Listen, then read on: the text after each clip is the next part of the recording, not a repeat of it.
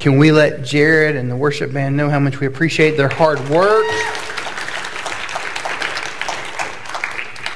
It is good to be back with you. If you have your Bibles, open those to Mark chapter 1. We are starting a season in the book of Mark. We have divided it into the book of Mark over the next year into 4 pieces. And we will begin one of those today. Because Jared and I like to give space for things like Advent and thematic series. But we are going to spend a large portion of our next year together in the Gospel of Mark. And our first section of that is Mark chapter 1 through almost the end of chapter 2. And the title of it is The Way Made Ready. The Way Made Ready. Our big idea for today's message really comes down to this. I'm going to ask a question, and you feel free to take note of that, to consider that in your own life, in your own heart. And that's this: what are we consistently expediting to display that we trust in the Messiah? What things are we pushing to the side so that we can be displaying that we trust in what God has done for us in Jesus? Mark's a unique gospel. It's probably the quickest take on all 4 gospel accounts. We typically will say that there's Mark's gospel and John's gospel. That's not actually correct because they're not different gospels. They are the same gospel, the story of Jesus. And whereas John takes us to the very beginning, in the beginning was the Word, and the Word was with God, and the Word was God. Matthew does something else. It takes us to a genealogy. Luke takes us to a genealogy. Mark does none of that. Mark takes us to a place where he says, this is what God would have you to know, and here's how God would have you to know it. And he begins in this very small place out of Isaiah. And when he does this, he's taking us a short, quick trip up a hill. Now, recently, my family, we just got back from vacation, and every year on vacation, my family goes to this thing called the Virginia Creeper Trail. Now, the title of the thing aside, is a very beautiful ride. You will drive your car to the launching position. They will put you in a van, and they will drive you up a mountain. A very quick trip up the mountain. When you get to the top of the mountain, they then take your bike, which you have rented, off of a trailer, and you will ride 17 miles down a mountain. 17 miles down. And I think I've got an image of what this creeper trail looks like. I mean, that's basically the ride, 17 miles, and it's very casual, and you can go at your own space, you can at your own speed, you can ride as quickly. You can avoid those rails if you want to. You don't have to. I didn't. You can ride down the mountain and as fast as you choose to ride down the mountain, or you can ride, stop, look around. Ride, stop, and look around. So, for us, as we spend our time in the Gospel of Mark, it's very much like that. He's going to take us on this little short jaunt up to the top.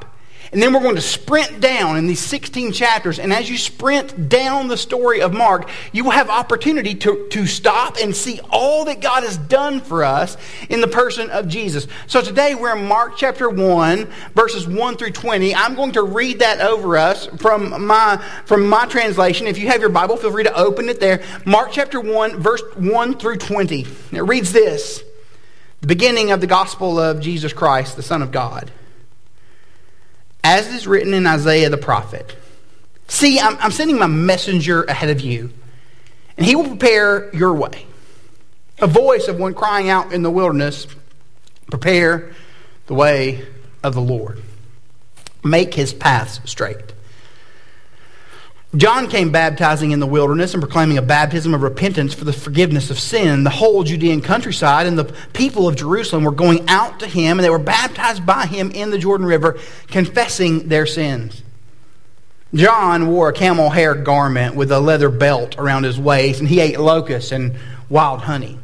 He proclaimed, one who is more powerful than I am is going to come after me, and I'm not worthy to stoop down and untie the strap of his sandals.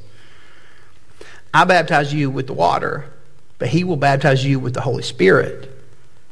In those days, Jesus came from Nazareth in Galilee, and he was baptizing in the Jordan by John. As soon as he came up out of the water, he saw the heavens being torn open and the Spirit descending on him like a dove. And a voice came from the heaven, "You are my beloved Son, in whom I am well pleased." Immediately the Spirit drove him into the wilderness. He was in the wilderness for 40 days being tempted by Satan. He was with the wild animals and the angels were serving him. After John was arrested, Jesus went to Galilee and he proclaimed the good news of God. The time is fulfilled. The kingdom of heaven has come near. Repent and believe the good news. As he was passing along the Sea of Galilee, he saw Simon and Andrew, Simon's brother, casting a net into the sea, for they were fishermen. Follow me, Jesus told them, and I'm going to make you fish for people. Immediately they left their nets and they followed him. Going along a little further, he saw James, the son of Zebedee, and his brother John in a boat putting their nets in order. Immediately he called them, and they left their father Zebedee in the boat with the hired men, and they followed him. I think that all of us would agree that trust matters. That when we consider what it means for us to be people who are in relationship with one another, being able to trust someone is incredibly significant. It is helpful to you accomplishing day-to-day tasks. It is helpful for you as you work through each and every day as to what situations and scenarios mean for you. One of my grandmother's favorite quotes was, she would tell me regularly, I would rather someone spit in my face than lie to me. And I would always think, are those the only two options? Trust matters, and we see that through Mark's gospel here. We see that he's going to tell us all about what it means to trust.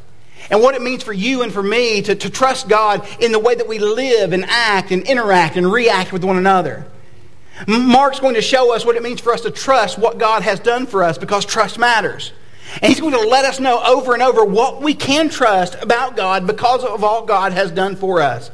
Again, we can see that trust matters because God has laid out for us in this passage that we're joining in together today, the notion of trust, the concept of trust. We see that we as believers in Jesus can trust numerous things in this passage. In verses 1 through 7, we see that we can trust what God has promised us. We can trust what he's promised. We notice that in this, when we look at Mark, it's the very first of these 4 Gospels that were written. Mark uses the word immediately 40 times throughout his Gospel. And he's going to continually focus on the action of Jesus. When you read through Mark, you are seeing Mark letting the reader know you can go and act because of all that Jesus has done to act on your behalf. We can see that he's taking us somewhere. The beginning of the gospel of the Lord Jesus, as we see in this passage, the Son of God. As it is written in Isaiah the prophet, see, I'm sending my messenger ahead of you. He will prepare your way. Here we have him referencing the book of Isaiah, which is where we will spend much of our time at Christmas this year. He is referencing what God has done and what God has said in the past about who this Jesus happens to be and who this Messiah actually is. The idea of the notion of the gospel in this passage is a word that we're familiar with, especially in the Greek sense. The word there means good news, and it's tied to all that has taken place for the people of Rome because they have a Caesar and they believe in his good news. Yet here, God is using that word directly to talk about the good news of what he has done for us in Jesus. It's not just a word that we find in the Greek. It's a Hebrew concept. It's a Hebrew concept that there is a king who is coming, and the king is on his way. When you look at that in Isaiah chapter 40, you see these references in this passage also melds in a tad bit of Malachi. That we have a king who is on his way and that we can trust that he was promised to us. In Isaiah 40, we see there will be one who proclaims that he is coming. John the Baptist happens to be this person. We also can know and we can see and we can trust that this king is going to declare himself as king. We will read through the book of Isaiah, and we will notice this Isaiah gospel there. When you get to Isaiah 53, a passage that we're very familiar with, we will see that the arm is established. His reign is established when he is broken for our sake, when he is beaten and bloodied. We see the christening of this king. We see this king in a place where we can see his reign. You look at the text here and you see that he was bruised for our iniquities in Isaiah 53. Good news that there is a king who has been declared. Verse 3, you've got a voice of one crying in the wilderness, prepare the way of the Lord and make his path straight. In the midst of all this, you have Isaiah prophesying about one who will come and be a herald. That is John the Baptist. And if you have ever spent any time considering John the Baptist, you know that he is weird. He eats bugs. He eats honey. If you're like, that's not weird, I just need you to know, if John the Baptist were to walk through our church parking lot, you would call the police because he's an odd bird. You look at this text and you have weird John coming along, reminding the people of the Old Testament picture of Elijah, this messenger who is referenced as this wilderness shouter. John comes baptizing in the wilderness and proclaiming a baptism of repentance, according to verse 4, for the forgiveness of sins. The whole Judean countryside came. People were coming from far and near to hear from this John as he's taking them to the idea of repentance. And he's immersing people, baptizing people for the sake of repentance. As they are coming to him, they're hearing the words of John say about himself, I'm not it. You may think I'm it, but I'm not it. They will eventually hear him say, you know what? I've got to become less and he's got to become greater. He actually says in verse 7, one who's more powerful than I am is coming after me. I'm not worthy to stoop down and untie the straps of his sandals. A rabbi could ask almost anything of his follower. He could not ask him to untie his shoes. The servants even had rules and regulations about dealing with footwear. When John talks about Jesus, he says he is going to come and he's not going to just baptize you with water. He's going to baptize you with the Holy Spirit. Baptizing with water and baptizing with the Holy Spirit. These are the different concepts. These are different in the same way that we would consider this, the difference in symbolism and reality. Let me give you some examples. This is the difference of us talking about light and talking about a sun versus a lamp. We know that both of them provide light, but they provide it differently. Piper points out it's the difference in a person and a portrait of the person. It's the difference in marriage and a ring that symbolizes marriage. It's the difference in birth and a birth certificate. Between immersion in water and being immersed in God. When we look at the difference, we see this. You are trusting that God will do something, and his baptism of the Spirit is that you believe that God is someone, and you have been immersed in him. We see this Jesus being all of this. And John taking us to the idea that Jesus is these things. That God has promised someone who will meet the people exactly where they are. And that's what God has done for us in Jesus. He meets us where we are. Verses 9 through 11. We trust that he has immersed himself. And that we are immersed in him. Consider the scene. You've got John there in the water baptizing all of these random Israelites. All of them coming to turn away and repent of their sin. Symbolic of something that's greater, that needs to happen. As John is baptizing, through the crowd comes this Jesus.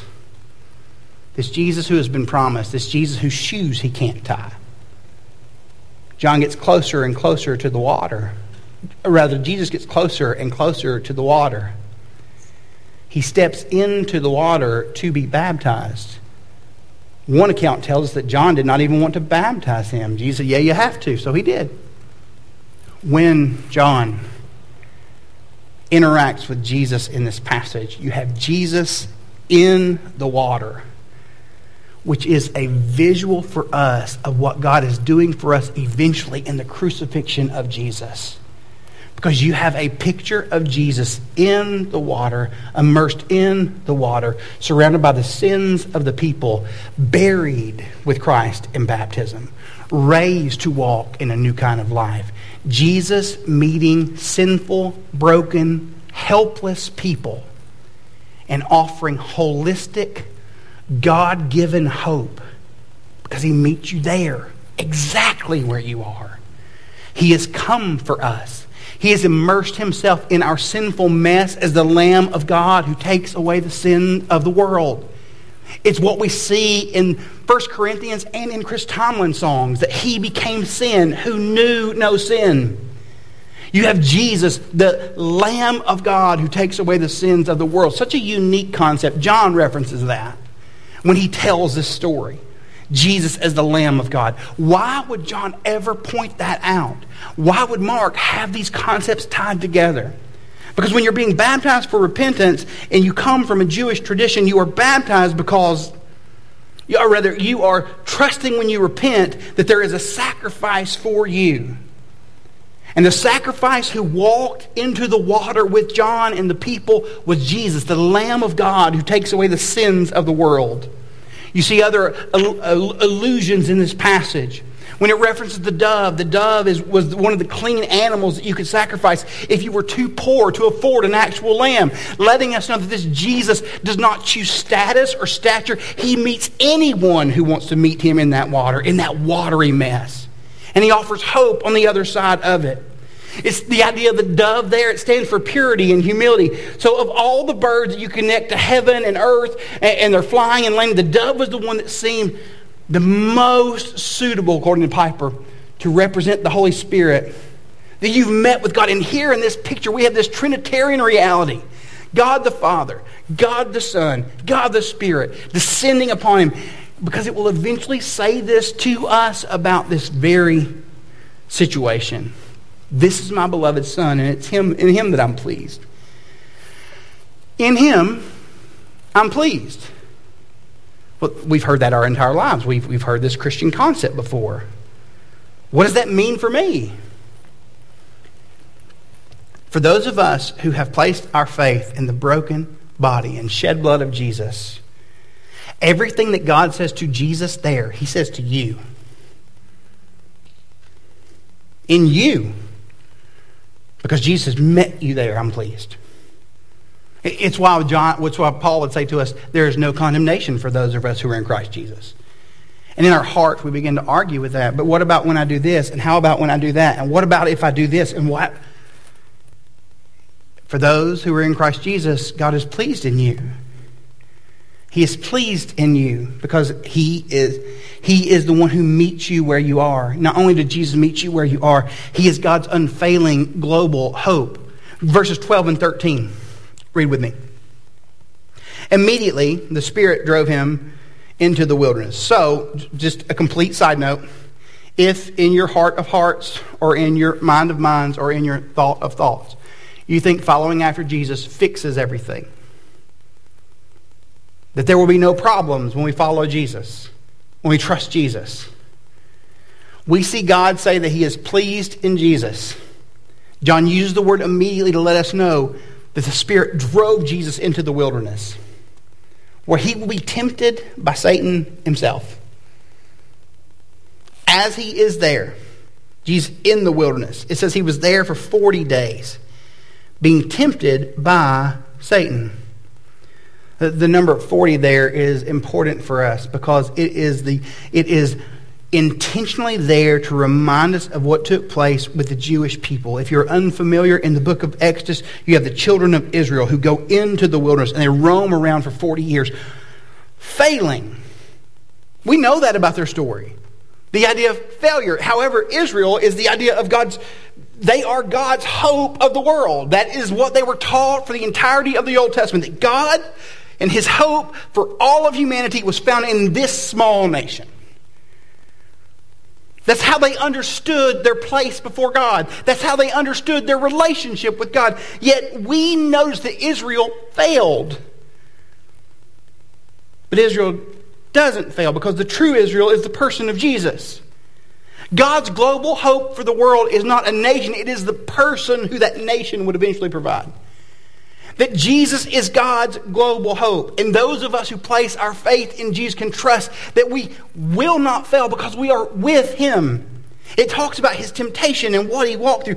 Tempted by Satan, wild animals. And all of this is conveying to those of us who see and read this text that God has done something for us in Jesus that is altogether unique because we know how tempted we happen to be. We know our own struggles with sin. We know our own shortcomings. We know how we continually remind ourselves of the sin that we say that we've turned away from. And Jesus is the one who says, I'm going to carry you through. I will move you past this. That I am the hope of the world. And those who are in me can know that hope is fulfilled. Jesus in this passage is letting us know, Mark is letting us know, that Jesus is God's global hope, and we have attached ourselves to that. That's why our church talks about mission. If you're in this room and you've never heard us talk about baptism, when we consider the baptism of Jesus, that's why we chat about baptism. It's us saying that we're going to follow him and do everything we can to reflect what God has done for us in Jesus. When we talk about this idea of the temptation of Jesus, we are saying we know we're sinful. And I know that I struggle, but my hope is in Jesus, who is neither of those things. Jesus driven into the wilderness. The passage moves because remember, we're sprinting down these texts. Verses 14 and 15. After John was arrested, Jesus went to Galilee, proclaiming the good news of God. There's that word again, this good news. And the good news that Jesus happens to proclaim is loaded. The time is fulfilled, and the kingdom of heaven has come near. Repent and believe the good news. When we read the word time, we may miss what it actually means because of our concept of it. You will set an alarm on your phone because you know that you need to wake up at 5:15 in the morning or 6:15, or you do 10:45. The idea of time is not just this notion of an alarm that we set. The idea of what God has done for us in Jesus, this time that is fulfilled, it is God ripping reality in two and declaring that God in person stands in our midst. This time is fulfilled. It is God saying to us that we should turn from the way that you currently see your life and that you see the world around you. And you turn from your current condition and you plunge yourself into this good news that the hope of God is not found in other people. That the hope of God is not found in what takes place for us when we read the news. That the hope of God is not here when we align ourselves with a political party or a media outlet. But the hope of God is that we would immerse ourselves in who Jesus is and we would allow him to shape that. Immerse yourself in it. Don't just dip your toe in the water of God's new reality provided to you by the person of Jesus, but immerse yourself. The first day of summer when your pool opens, after we've had that 3 weeks of winter here in Lake Jackson, you jump in to break the cold. Immerse yourself. It's the first day that we go as a family. When we went to SeaWorld last year, we walked through the gate immediately, as Mark would say. We went to one ride. We did not spend and waste time with the Dr. Seuss rides. We went to a ride called the Steel Eel. If you are unfamiliar with the Steel Eel at SeaWorld, it looks like this. Yeah, it's huge. It's 65 miles per hour. It's a 150-foot drop. The G-force is 3.5. I don't know what that means, but you do. And it's our first ride of the day. Now, if you don't know me, I have a 13-year-old, I have a 10-year-old, I have an 8-year-old daughter, and at the time, I have a son who is 5 years old. My family gets in line to ride this ride that's going to travel 150 feet up, 65 miles per hour down. When we get to the top of the coaster, they conveniently tell me that I cannot take my backpack on there, so I go to pay $47 to put it in a locker. The family's still up there, and they sit down on the coaster. Alder, my 5-year-old, sits beside his mother, and as it goes up, click, click, moving on this coaster. There's a point where I was told it looked as if he was going to black out. He did not laugh, he did not cry, he just made this noise for the entirety of the ride. Like he was a sheep that had been attacked. Immersed for the rest of the day. When you read this passage and we see what God has done for us in Jesus, what he is saying is the gospel is this: God has ripped time and space in two. Heaven and earth have met in this crucified, resurrected Savior. Immerse yourself in Him. Let Him define for you, declare for you, show you the way that you're supposed to live. Trust what He says above what other people say. Believe in this Jesus. Align yourselves with the things that He aligns with. Love what He loves. Hate what He hates. Run where He runs. Go where He goes. Do what He does. Because we are people who have experienced the good news of God shown to us in Jesus holistically. Are we people who are satisfied to simply dip our toe in the water, or are we immersing ourselves in following after Him? Faithfully living for His sake. Because the last thing we see is that God is calling you to be part of what He's doing. God is calling each and every one of us to be part of what God is doing for us in Jesus. 16 through 20. After we've seen His baptism, after we have seen Him deal with temptation, after we have seen Him step on in front of everyone and say, trust in me, immerse yourself in me, walk with me, believe in me. He passed along the Sea of Galilee, and He saw Simon and Andrew, Simon's brother. They were casting nets into the sea. And as they were casting nets into the sea, because they're fishermen, that's what they do. Follow me, and I will make you fish for people. Immediately, they left their nets, and they followed Him. Going a little while further, He saw James, the son of Zebedee, and his brother John in a boat, putting their nets in the water. Immediately, He calls to them. And they left their father in the boat with the hired men and followed Him. Immediately, these men leave everything. 2 situations where they leave everything. You can tell by the way it all breaks down. They're in the boat. He says, follow me. So they follow Him immediately. Follow me and walk with me, and I'm going to make you fish for people. Something's happening there, and I don't want us to miss it. We can use this phrase, and I think rightly, to talk about what it means for us to be evangelistic, to share our faith. But I think we miss the fullness of what's taking place because we overlook who they actually were. He is saying to them, I want you to go and fish for people because they got fishermen, being a fisherman. They had training to be fishermen.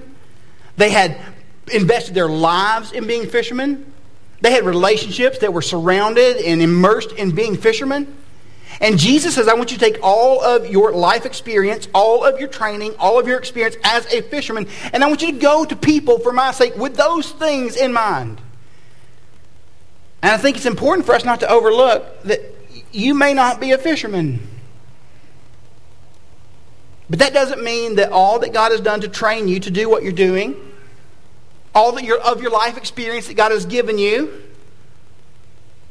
all the relationships that God has provided for you, cannot be used so that you can see people reached for Christ. So that you can interact as someone who has been immersed in the person of Christ.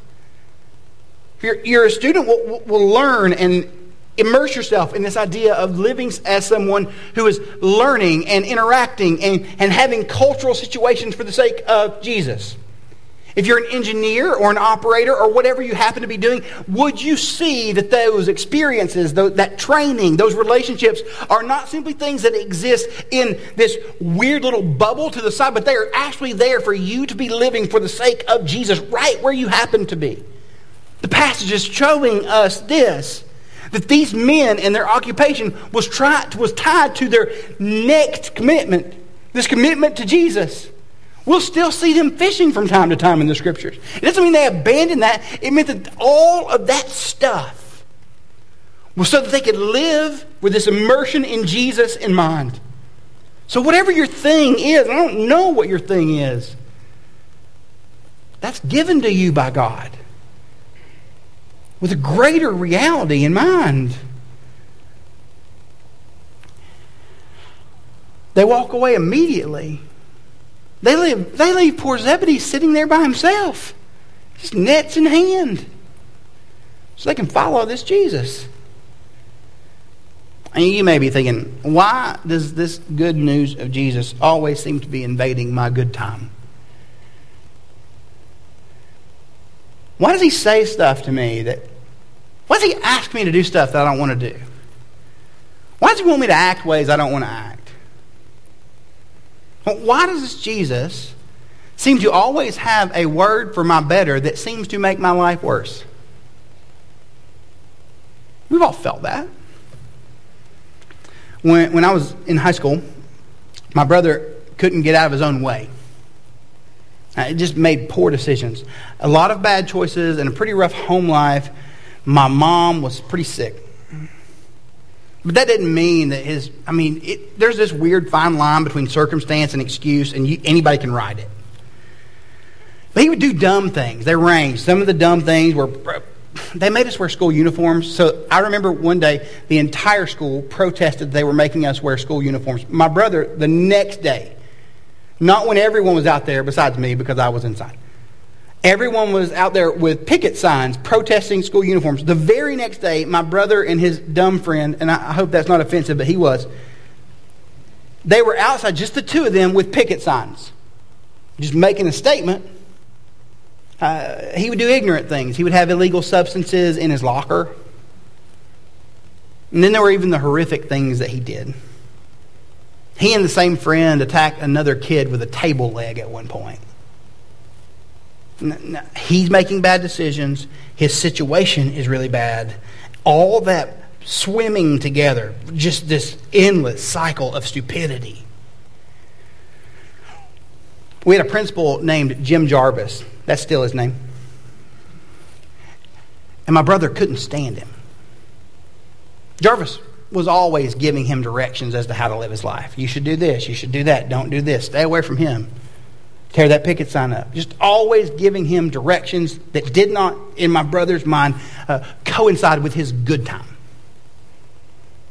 After the final straw had been broken, I can remember being in the hallway of school, sitting on one of those wooden school benches. We all know what those feel like. I can remember the wood planks across my back. I can remember how cold it was outside. I can remember this experience almost as much as I can remember any experience in my life.